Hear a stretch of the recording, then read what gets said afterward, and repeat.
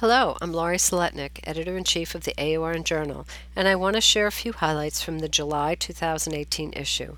This month's Orthopedic Special Focus issue contains 5 regular feature articles and offers a total of 3.8 CEs to assist in meeting your certification needs.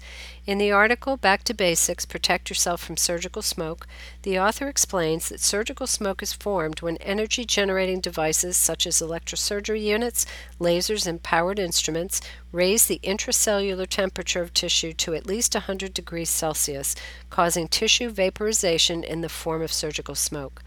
Surgical smoke contains components that are known health hazards such as benzene, toluene, hydrogen cyanide, formaldehyde, volatile organic compounds, viruses, and bacteria.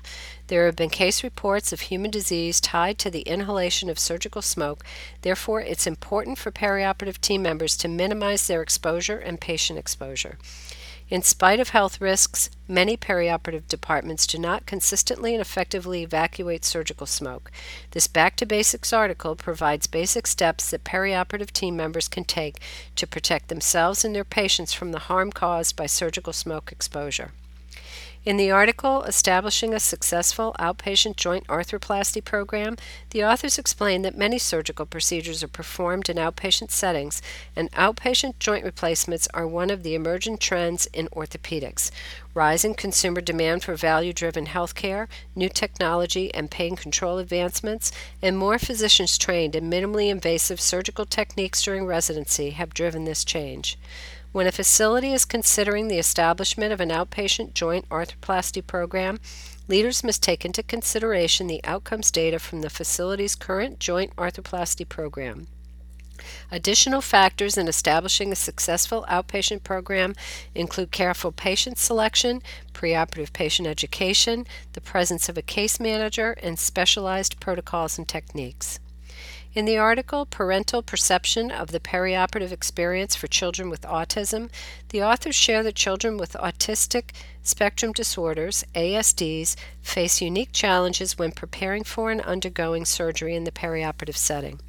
The author's goal was to describe this experience via the qualitative evaluation of interviews with parents whose children with ASD had recently undergone surgery in a tertiary medical center.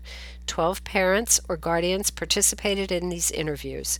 2 independent researchers recorded interviews and analyzed the interview transcripts. The researchers analyzed the interview transcripts using qualitative software to determine the categories of frequent answers to interview questions. Important categories that emerged included behavioral triggers such as response to sounds, expression of anxiety and pain, objects used for comfort, communication issues, important people, and advice. The authors found that children with ASD have specific and unique needs for reassurance and comfort during a perioperative visit. They created a tool included in this article to provide a patient-centered framework for interactions with children with ASD in the perioperative environment. In the article, Pelvic Fractures, a Multidisciplinary Approach, the author outlines that pelvic fractures are traumatic injuries that can be caused by motor vehicle accidents, motorcycle accidents, motor vehicle-related pedestrian injuries, or falls from a significant height. These injuries can be life-threatening because of the vascularity of the pelvis and the difficulty in being able to see bleeding occurring in this area. Traditional approaches to treat pelvic fractures have been pelvic binding, external fixation, and open pre-peritoneal packing. However, the use of angiography and embolization enables faster pinpointing of the location of the bleeding. Increased use of hybrid ORs for treating pelvic fractures combines the superior imaging of interventional radiology with an OR that can quickly provide open interventions without needing to move a patient from an interventional radiology suite to another OR. This improvement in technology has combined the resources and knowledge of more diverse disciplines to provide a more centralized approach to improving patient outcomes.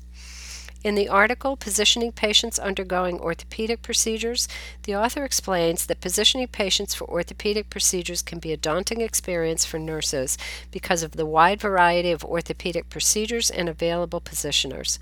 Understanding what to use for a particular procedure can help perioperative nurses feel more confident and allow them to provide the safest patient care possible. This knowledge also helps avoid workflow delays because of missing or incorrect equipment. Educators or senior staff nurses can provide access to information and education that will help ensure that nurses provide efficient, safe care for patients undergoing orthopedic procedures. Training should begin in the employee orientation phase and be provided when new additions or modifications to positioning policies occur. The educator should validate staff member competency on a regular basis to help ensure the correct equipment is used to disseminate knowledge regarding any changes or upgrades to positioners.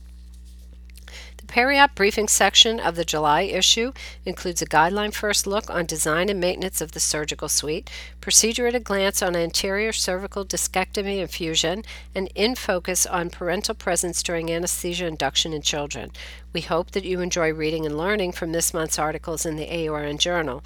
Please continue to share with us how you are translating research into your practice and implementing innovative practices. Contact us if you're interested in writing or peer reviewing for the AORN Journal.